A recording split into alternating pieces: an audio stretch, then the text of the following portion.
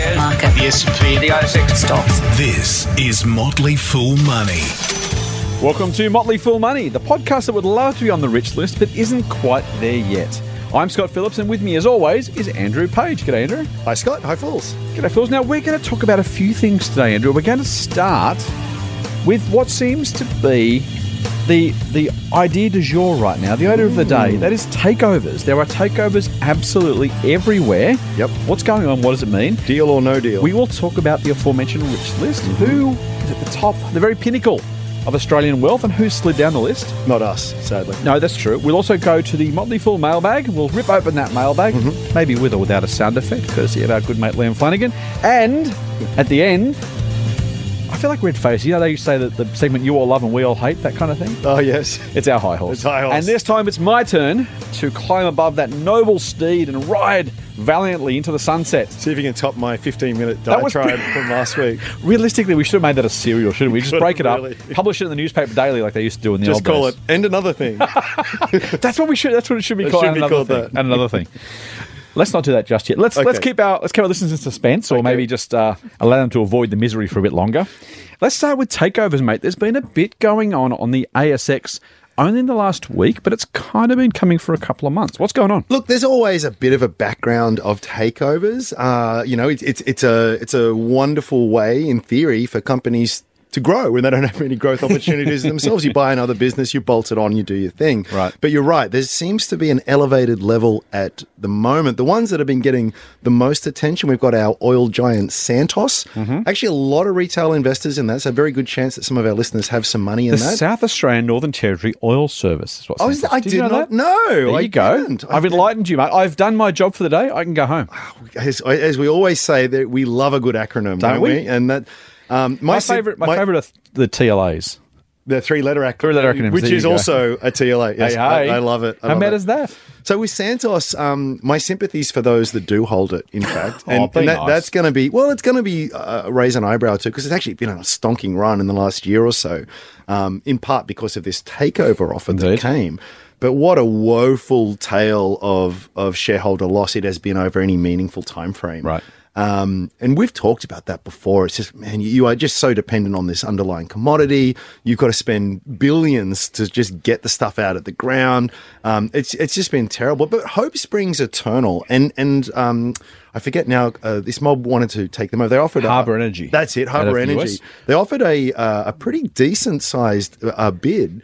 And the board said, no, get stuffed. And actually, 14.4 billion Australian dollars was the bid. Harbour Energy describes themselves as, get this, an energy investment vehicle. oh, I like it. Did you like that? I do not How good's really, that actually. No, I liked it. No, I don't. All I hear is fees, I got to tell you. I think that's a trust set up by somebody who's making a lot of money investing someone else's money. And they had, it was funny, there was no love lost between Santos and Harbour in the barbs that were sort of traded afterwards. Indeed.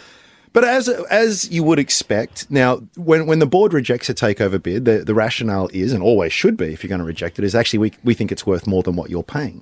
And what I thought, one of the many interesting things of this takeover is that when the board said, no, we don't want your money, it undervalues the company, oil price is surging, we're cutting costs out, we're reducing our debt, all this good stuff. And then when the takeover bid was withdrawn, the market obviously fell after that. And then I think it was the chairman said, well, the price was elevated because of the takeover. And it's like, whoa, wait, go back a bit there. It was either that was an unfair bid or, it just didn't make sense. But anyway, one of the interesting things there. HealthScope was the other one that you mentioned. HealthScope being a private hospital operator. They also got a pathology business as well. They do. They also kicked it back as well. So they had a couple of bids, one from a local mob, one from an overseas mob. Australian Super, who's a big shareholder in HealthScope. Part of that consortium, yes. And who else was it? Someone from America. I can't remember who exactly it was, but Australian Super owning that stake basically said it's our way or the highway. Yeah. HealthScope said no to them. You know what's interesting about the HealthScope bid is they've refused to let anybody come and look at the books. Yeah, that was interesting. So let's dig into that a little bit just for listeners who aren't necessarily as au fait with the arcana of takeovers as we are. Normally what happens is a bidder makes an approach and says, hey, we'd like to offer you about this much. And if you're interested, give us a look at your books and we'll firm up the offer. They open what they call a data room. Yes, for due data diligence. Room if you're an data Australian. Data. Sorry, I realised as soon as I said it. Thanks, Elon. My wife would kill me. We'd have to talk about Elon later. Just say We do. as always. But yeah, so and due diligence is the other phrase given to it. Normally, as long as the offer's kind of reasonable-ish, you kind of want to stoke the interest of the bidder. You kind of want to say, yeah, okay, come and have a look. Just to show them there's no skeletons in the closet. Yep. I like your car. I'd like to buy it from you. Do you mind if I take it around the block? Yep, I'll take the mechanic for a quick once-over. Yep. Right. And so you kind of think, that seems reasonable. HealthScope to both bidders said, no, you can't come in. And that kind of surprised me a little bit. What do you think? I thought it was very surprising. There's two ways to look at it. And there's the cynical way. You're an economist, aren't you? On one hand, on the other hand. Yeah, that's right. And look, maybe the board is just so super confident in the assets they've got and the growth opportunities that they have. It's just, we're just not going to entertain it. It's not even close, and we're super confident of it. It does seem odd because HealthScope hasn't been listed for that long, but it doesn't have a great record. It has underperformed the market since listing. It's, in fact, the same day that they rejected the takeover offer, they downgraded their guidance as well. Right. It's just been really a poor performer in an area where others like Ramsey and that in the space have just been shooting the lights out. So there's that. Or maybe it's just we do not want you to shine a spotlight here. If you wanted to take the more skeptical view. That's kind of the weird thing, right? So the market says HealthScope's worth X. A bidder says, we'll offer you more than that. In other words, we think it's more than your current shareholders think it's worth. But the board says, no, we won't talk to you because we think it's worth even more than that, despite the market not agreeing with us. And it's almost enough for me to stay away. Well, there's other things that I'm not interested in because of HealthScope, but that in itself is kind of maybe a bit of a red flag. It's just a little bit weird. There've been scenarios where we'll get to a couple others. Let's do that first. So Certex, tell me about Certex. Certex makes these little spheres, these micro nanosphere type things. Is got potential in a whole bunch of cancer applications. And it's a business, we've talked about the difficulties of this sort of biomedical space, but Certex has been one of the better ones. Yeah. And they had I haven't followed it closely, but they had a takeover offer a while ago now. It was due to close maybe this week or next, I think. Really soon anyway. Yeah. And you have to give me the punchline because I even forget. So basically another bidder's come in at the 11th hour and said, hey, we'd like to offer you a little bit more. Oh, yeah, that's right. Really unusual. Normally there's bidding wars that happen before a takeover gets agreed. And so they'll agree to one deal. Someone else will come in the next day or the next week and say, I'll give you some more. Maybe it takes a couple of months to thrash out. But then once the deal is done, the deal's kind of done. It's really, really rare for someone to come in at the last minute. Yeah. So there's that. There's also the Westfield takeover, of course, that was finalised this week. Yes. You were mentioning this morning that Green Cross... I just saw something in the AFR about private equity potentially sniffing around Green Cross. Right. Green Cross. And so let's, rather than use examples, what is this telling you, Andrew, about what's happening on the market? So many takeovers in a relatively short space of time. Well, what's going on? The great thing about the share market and the economy is that if you've got a particular narrative that you're fond of, you'll go out there and you'll find evidence of it. You want to be super bullish? Here's a bunch of evidence that shows you're right. You think the world's about to end? Here's a bunch of stuff that'll show that you're right. And it has this kind of thing has not gone unnoticed by those in our industry, in our space, and people will point to periods such as 2000 and 2007, and really it tends to be before major market ructions. There's our favourite word again, ructions. That's my second favourite word. What's the first one? The word I have for a correction. Oh, uprections. There we go. Yeah. There we go. Yeah, that's my favourite word. Sorry, that is definitely my favourite word as well. If you're not familiar with that one, fools, welcome to the podcast. And if you go back a few podcasts, you'll hear the origin of the word upcorrection, which is when the market goes up 10%. Yeah, it's not what it sounds like. And so anyway, what does it sound like? Nothing. So okay. Tell me about the ructions. So what some are suggesting is that we are seeing these very high elevated level of deals. Yes. It's a frothiness that is out there. And is it a indicator of tough times to come? What would you say? I'm one of those people who, so I'm a prepare, don't predict kind of guy, okay. Right? So there's some people who will say, we know this headline after headline after headline saying the market is going to crash. RBS, the investment bank or the retail bank, famously in January of 2016, I want to say. Yeah, a couple of years ago. Came and said, sell everything. Of course, the market's up since then. We've had other people who come out regularly, those who've been bearish since 1972 and still saying the market's going to crash. Well, they'll be right eventually. Well, that's exactly right. So there's plenty of people who are prepared to stick their neck out for largely PR reasons. Kind of not really our go. I'd rather say, you know what? What I would say is markets and economies are cyclical. And to some degree, we're at a point now where this feels like the next stage of a bull market where you kind of go from a little bit of interest, some economic growth, market's okay. Companies have gone from hoarding their cash post-GFC to then doing some buybacks, trying to use some money. It feels to me like the risk meter's kind of been turned up to, if not 11, maybe to 7 or 8. Yeah. Companies are now starting to reach out, look to buy growth. Yeah. And we kind of know that most of these deals don't statistically work out well. No, they don't. And yet people are filling their boots with takeover. So it just says to me that, I don't invest ever on the basis of where markets are or aren't, because trying to guess the markets is a mugs game. Yep. I dollar cost average. I invest regularly. I buy what's good value at the time. Sometimes it doesn't sound nearly sophisticated that's enough never to exciting, be sensible, does it? Right, but, exactly. But it is. So, but I would say. So here's my thing. To our listeners, I would say don't be captured by the kind of louder and louder rhetoric about how great things are and how everyone should pile in. If I'm right, and this is the beginning of another kind of leg of the bull market, next thing, everyone will be making money, the cab drivers giving you tips. This is kind of another step towards that euphoria that often marks the top of markets. And so you won't know it when it's there, you won't know it till after the fact, but you can look at some of these things and say, keep investing anyway, but just be mindful of not getting caught up with the rhetoric that starts to carry on from people who are saying everything's great, any price is fine, business models don't matter, and all of a sudden we're investing. That was the point I was going to make. It's this idea of price and value. And I think HealthScope and Santos are good examples of this. As I said, I'm no great fans of either business, but when you've got another... Look, when you buy a share, maybe it's just me, maybe I'm old-fashioned, but really the genuine desire is that I hold that for a long, long, long time. And my wealth is just compounded over a very long period and hopefully get a few divs along the way. It's just far easier and far more rewarding than trying to have a full-time job of trading in and out all the time. And probably being wrong, right? That's it's so I genuinely, it's with mixed emotions when you're holding shares in a company that gets a takeover. On one hand, you sort of bought this for one reason. On the other hand, the market's just jumped on that news, which is nice to have as well. But particularly like a company like Santos, which we know is just had a lot of problems. And look, if the oil price is another $20 a barrel higher in 6 months' time, the board will be seen as a genius. They probably did the right thing. Exactly. But if it's not, and who knows, then it's going to go the other way. So I am also a proponent of a bird in the hand worth more than two in the bush. Yeah. And I think with some of these deals, yes, you're right. It is a sign of frothiness, but when you get something that's just almost too good to be true, I would have been tempted to take it. And remember, if a deal doesn't go through and you are in this situation, there's always the market, right? The market reflects a lot of these deals. You can just go on and sell on market regardless of what happens.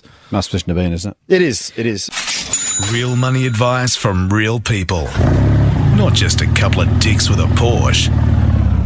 Get more at fool.com.au/Triple M. Mate, I want to give you one number. I want you to tell me what it means. $12.9 billion.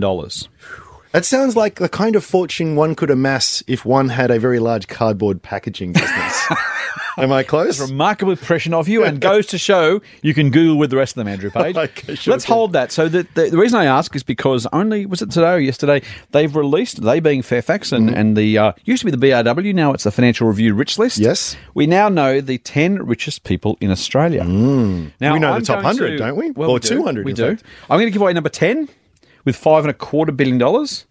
It's James Packer. Jamie. He of the originally media empire, now gambling empire largely. A couple other things besides, including a nice boat and a few other good stuff.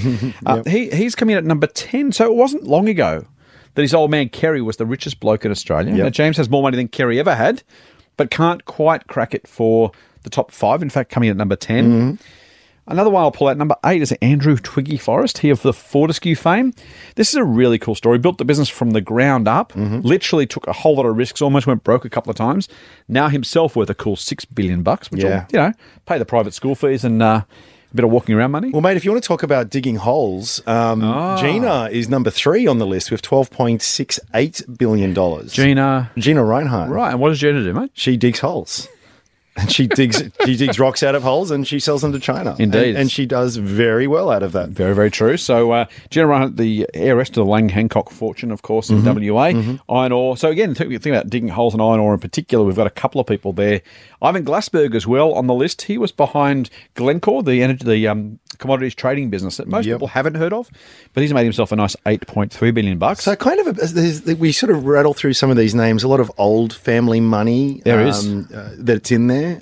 Australia, houses and holes is our gig. So we haven't got to the property side of thing yet, but we have to mention Frank Lowy, Harry Triggerbuff. They're all in property.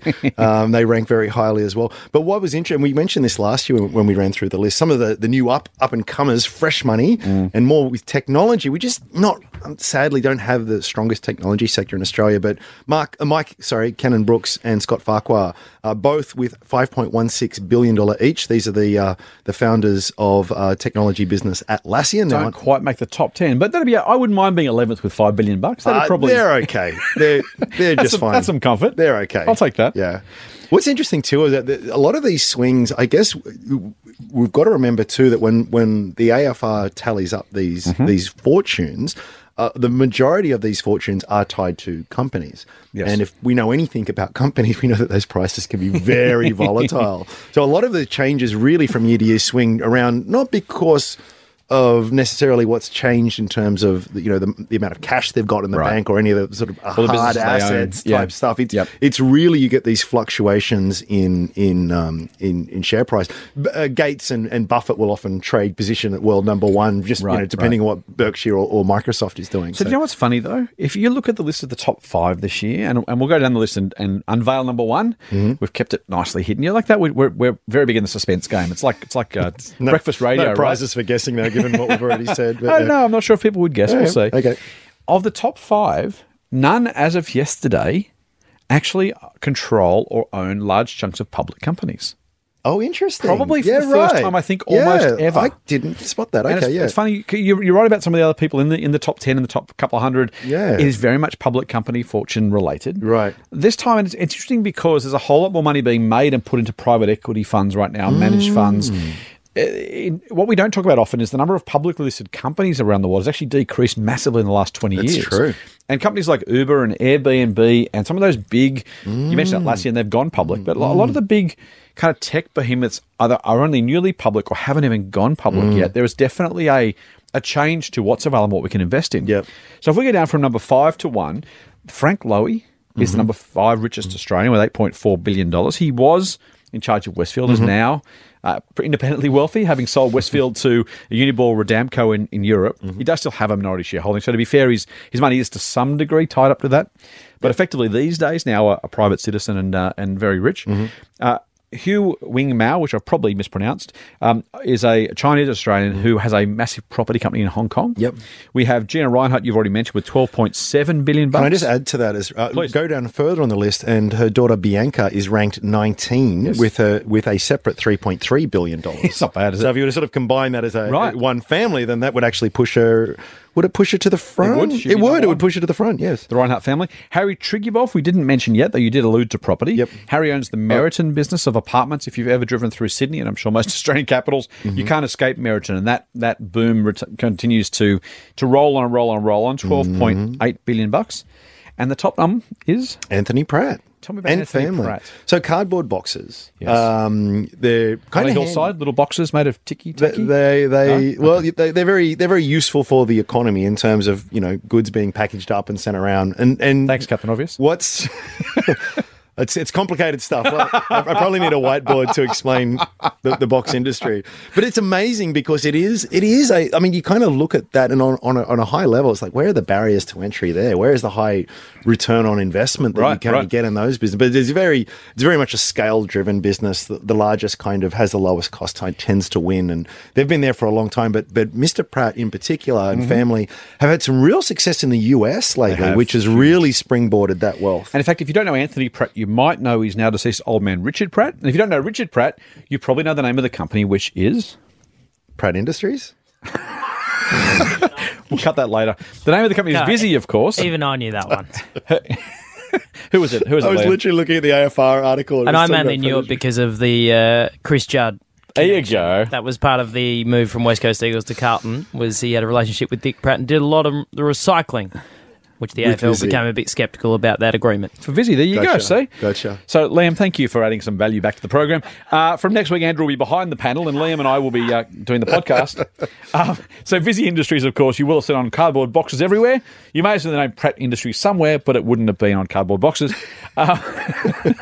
We'll edit that later. Yes, please. So $12.9 billion for the Pratt family. And you also may have seen, if you look closely, Anthony Pratt in some photos with the US President, Donald Trump. Oh, yeah. He's a bit of a Donald Trump fan, whether that's by dint of politics or pragmatism. We don't really know, and probably will never know.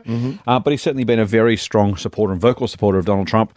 And the company is doing, as you say, very, very well in the United States. No connection necessarily between the two. I didn't say that. Okay. Mate, so Moving neither right you along. nor I appear on the rich list. No. Liam knowing Chris Judd and therefore knowing Dick Pratt and therefore, maybe having Only a notch or two away, I'm sure. maybe having a side gig with Vizzy for all we know. But are they happy, mate? Like, frankly, would you even want to be there? Okay. I'm just trying to make us all feel a bit better. Mate, if I can be miserable with money or miserable without money, I'll take the with money. Thank you very much. Yeah, Give it the choice. Why not? Motley Fool Money. Financial advice for real people, not trust fund hippies. Sign up for the newsletter at fool.com.au/Triple M. Let's move to the Motley Fool mailbag. Yes. We got some nice correspondence. Well, I say nice. I'll put that in air quotes because... We don't read out the non-nice stuff. Well, so not only it's always that- going to be nice if we're talking about it. well, see, in this case, it wasn't... Well, maybe it is nice, maybe it's not. I'm not exactly sure. So, Okay. A Sly Dark Horse 69, who is a regular correspondent, and we thank you for your tweets. Thank you. I tweeted about something Elon Musk had said. And so Elon's whinged about journos being unfair to Tesla, right? Which, given all the free press Tesla has had over the last few years, I find it incredibly hard to stomach Elon complaining about journos giving him a hard time. It has had the most free press of, I want to say any company, maybe except Amazon, in the entire world of the last few years. So Elon says, problem is journos are under constant pressure to get max clicks and earn advertising dollars or get fired. Tricky situation is Tesla doesn't advertise, but fossil fuel companies and gas and diesel car companies are among the world's largest advertisers. In other words... The implication being Right. they pay the bills, they get more favourable treatment. Now, I said, is it just me or are journos doing something right when both Musk and Trump are shouting fake news? I thought that was reasonable. Unfortunately, our good mate, a Sly Dark Horse 69, has said, what are Sage Simeon's thoughts? Now, that's you. You're Sage Simeon, right? Yes, yeah. Twitter. Yeah. Sage Simeon. At Sage Simeon. It's a weird name. That's not that weird. Anyway, Have you been like social media? There are far zanier names. Yes, no, but I can't laugh at those people. No, I that's can only true. laugh at you, so I will. Okay. So he's asked, what are your thoughts? And as much as I want to think that's some nice correspondence, Yeah. I can't help but think he just wanted Bit to of give you trolling? I didn't take it I that way. think he wanted to give you a platform to give me a hard time is what I'm worried about. Oh, That's why okay, I think the tweet okay. is so nice. He wasn't trolling you, he was possibly trolling me, suggesting that maybe I should ask you about Elon Musk on this podcast. But luckily for him, I'm smart enough not to ask you about Elon Musk. You know, on this it's podcast. really fun. Whether it's finance or sport or politics or anything, we have this for or against kind of thing. So, I've got a T-shirt with Elon Musk's face on it, for God's sake. For God's sake, it's the right response, by the way. We've talked a bit about my, man crush on him before. He's done some really, and he's doing some really, really cool things. And it's kind of inspirational, really. But the trouble is that, You're fawning, mate. there is this other side of Elon, which is a little bit, he's a little bit crazy. There is a potential future where, I don't know, Elon's built a crystal palace in the North Pole and wearing a Superman cape. He's got the money and the personality to just go off the reservation from time to time. Yeah, that's fair to say. And so I guess And the occasional predilection for intoxicating substances too. I think that's fair it to say. seems that seems to be the conspiracy, because every now and again he'll go on this sort of like Twitter storm where he's little. I don't know. It doesn't seem as though he's too coherent. It's really bizarre. But my point is, it's kind of like if you like someone, I think the implication is that you must like everything about them, and I think it's the same with Buffett as well. We talk a lot about him. Let's not use two in the same breath here. Well, Elon's a Johnny-come-lately pretender. Buffett is the king. He's the unquestioned supreme oracle of Omaha. we're all human, is I guess what I'm saying, and no one's perfect. So you got to be careful not to sort of hero worship too much of these Except guys. Warren. So when it comes to something like when Elon does this, my approach is, oh, Elon, God bless your cotton socks. just keep making your electric cars and your rockets. We love you for that. But, some things, I think he needs a close, personal, trusting friend. And I'll put my hand up if he wants to hang out any day. To say, mate, next time you're on the happy pills, just let me take your phone away from you. It's just, you'll thank me later. I'm still personally a little bit concerned that Elon doesn't mind taking a few personal risks. And I'm all for personal responsibility, personal freedom. Mm-hmm. I don't think he really realizes if this goes horribly wrong, Tesla comes crashing to earth. The whole electric vehicle movement potentially comes... Like, there is a decent amount of kind of humanity's future resting on how well Tesla does from here. Yeah. I kind of... partly... there is a decent amount of public good in taking him from the office, locking him in a little padded cell and letting him back to the office the next morning, just making sure it doesn't come to any harm is my biggest concern. This is with not just about Elon, but there's so many people like this. It's kind of those traits that get them there in the first place. That's true. The hyper-rational, risk-adverse guy or girl doesn't do it. And then therefore they're not heard of. I mean, there's a bunch of silent evidence out there for the people who are just as zany and build steam powered rockets to prove that the world is flat. And you just don't hear as much about those kind of people. But I for one am really glad that there are people like that out there doing this kind of wild and wacky stuff. And if the cost of that is that they're going to say some interesting things, and just grab the popcorn, enjoy the ride, and hope that on balance things are for the greater good. That's my response. I'm sticking to it. Oh, there we go. Jeez, that made me... Get the hell out of me. I thought a plane just... Okay. It was actually scarily loud in my headphones too. That was the mailbag. Okay. I tell you what, mate, the mailbag was very close to taking my head off just then. It was flew straight to the top. I was, man. Okay, all right, so what's the next one? Deep breath. That was really loud. Anyway, all right. So we did get another one. This one's less... Hey, there we go. I was ready for it that time. A little bit less hero worship, a little bit more foolish investing goodness. Okay, good. So we got a question from Chris. Now, Chris sent us a private message, so I won't give his Twitter handle, but if he wants to let us know, I can let them know. I will do that. But Chris says, Dear Fools, I've never experienced a significant market downturn like many new investors. Can growth stocks that are expected to have high earnings returns buck a downward trend? Or will the wider market still weigh them down? Yes. And then thank you.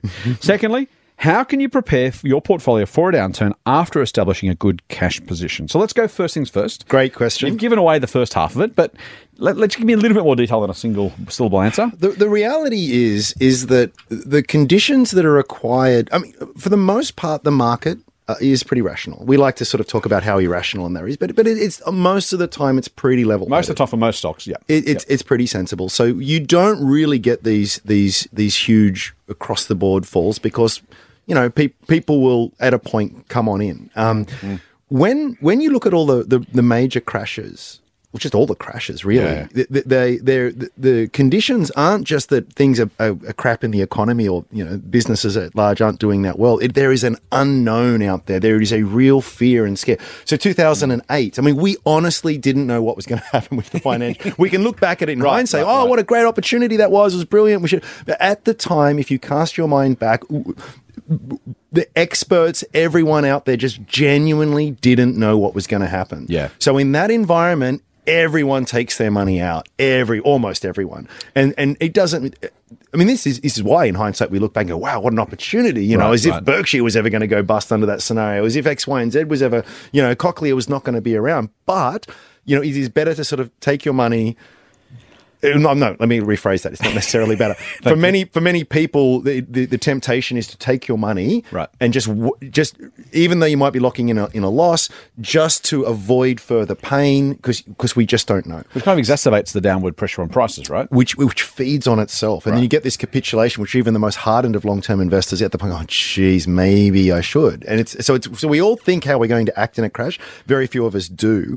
And so just to answer Chris's question in a long-winded way, the reality is that when a genuine crash comes, everything is going to fall. And frankly, Chris, the growth stocks are going to fall even further if history is any guide, because they're the majority.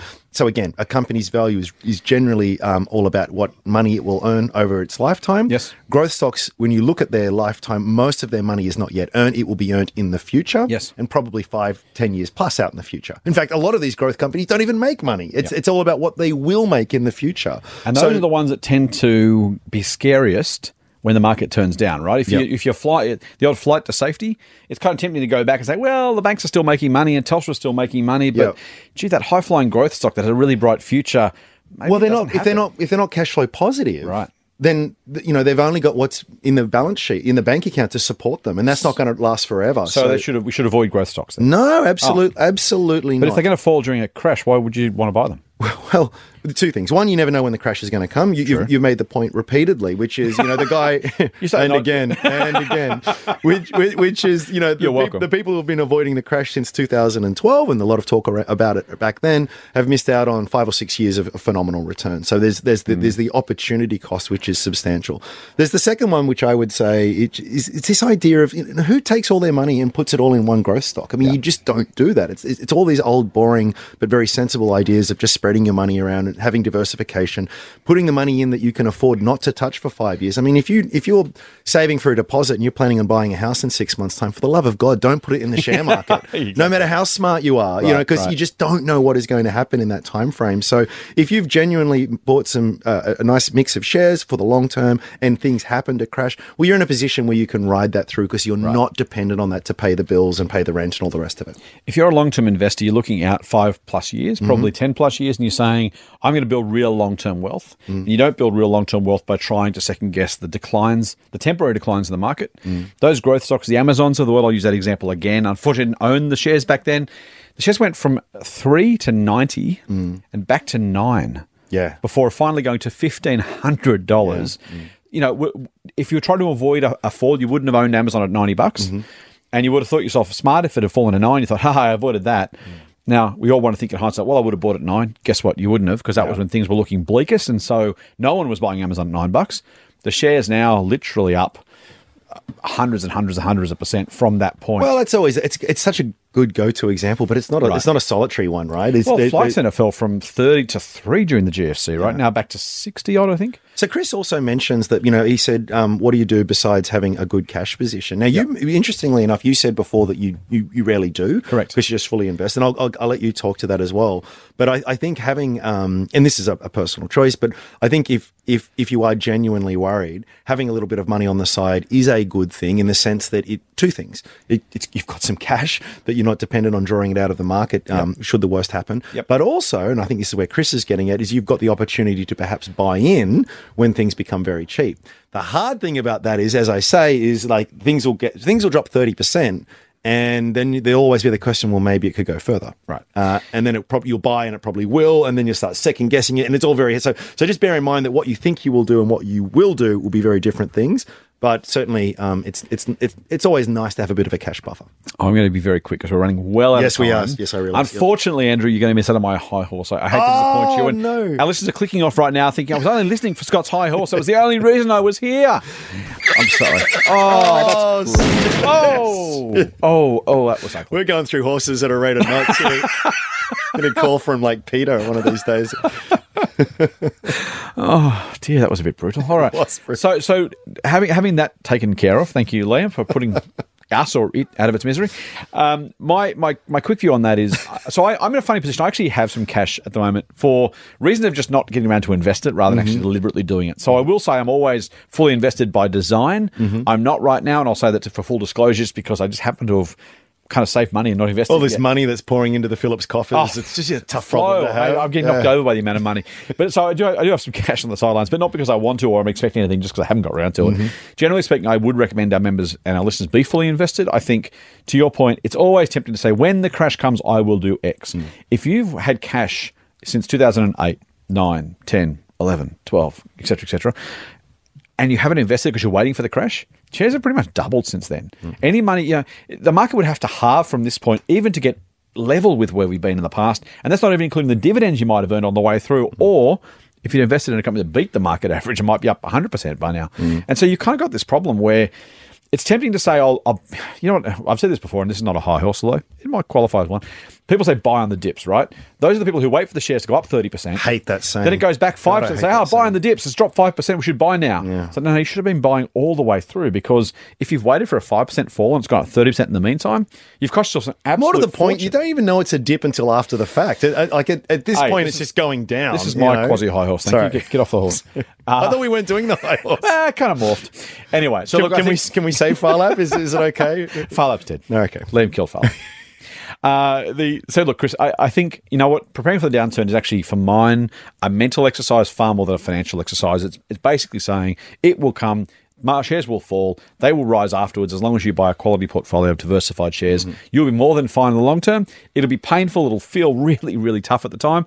But for my money, I would stay fully invested and just simply roll with it. And if you can't roll with it, to Andrew's point, then by all means have some cash aside.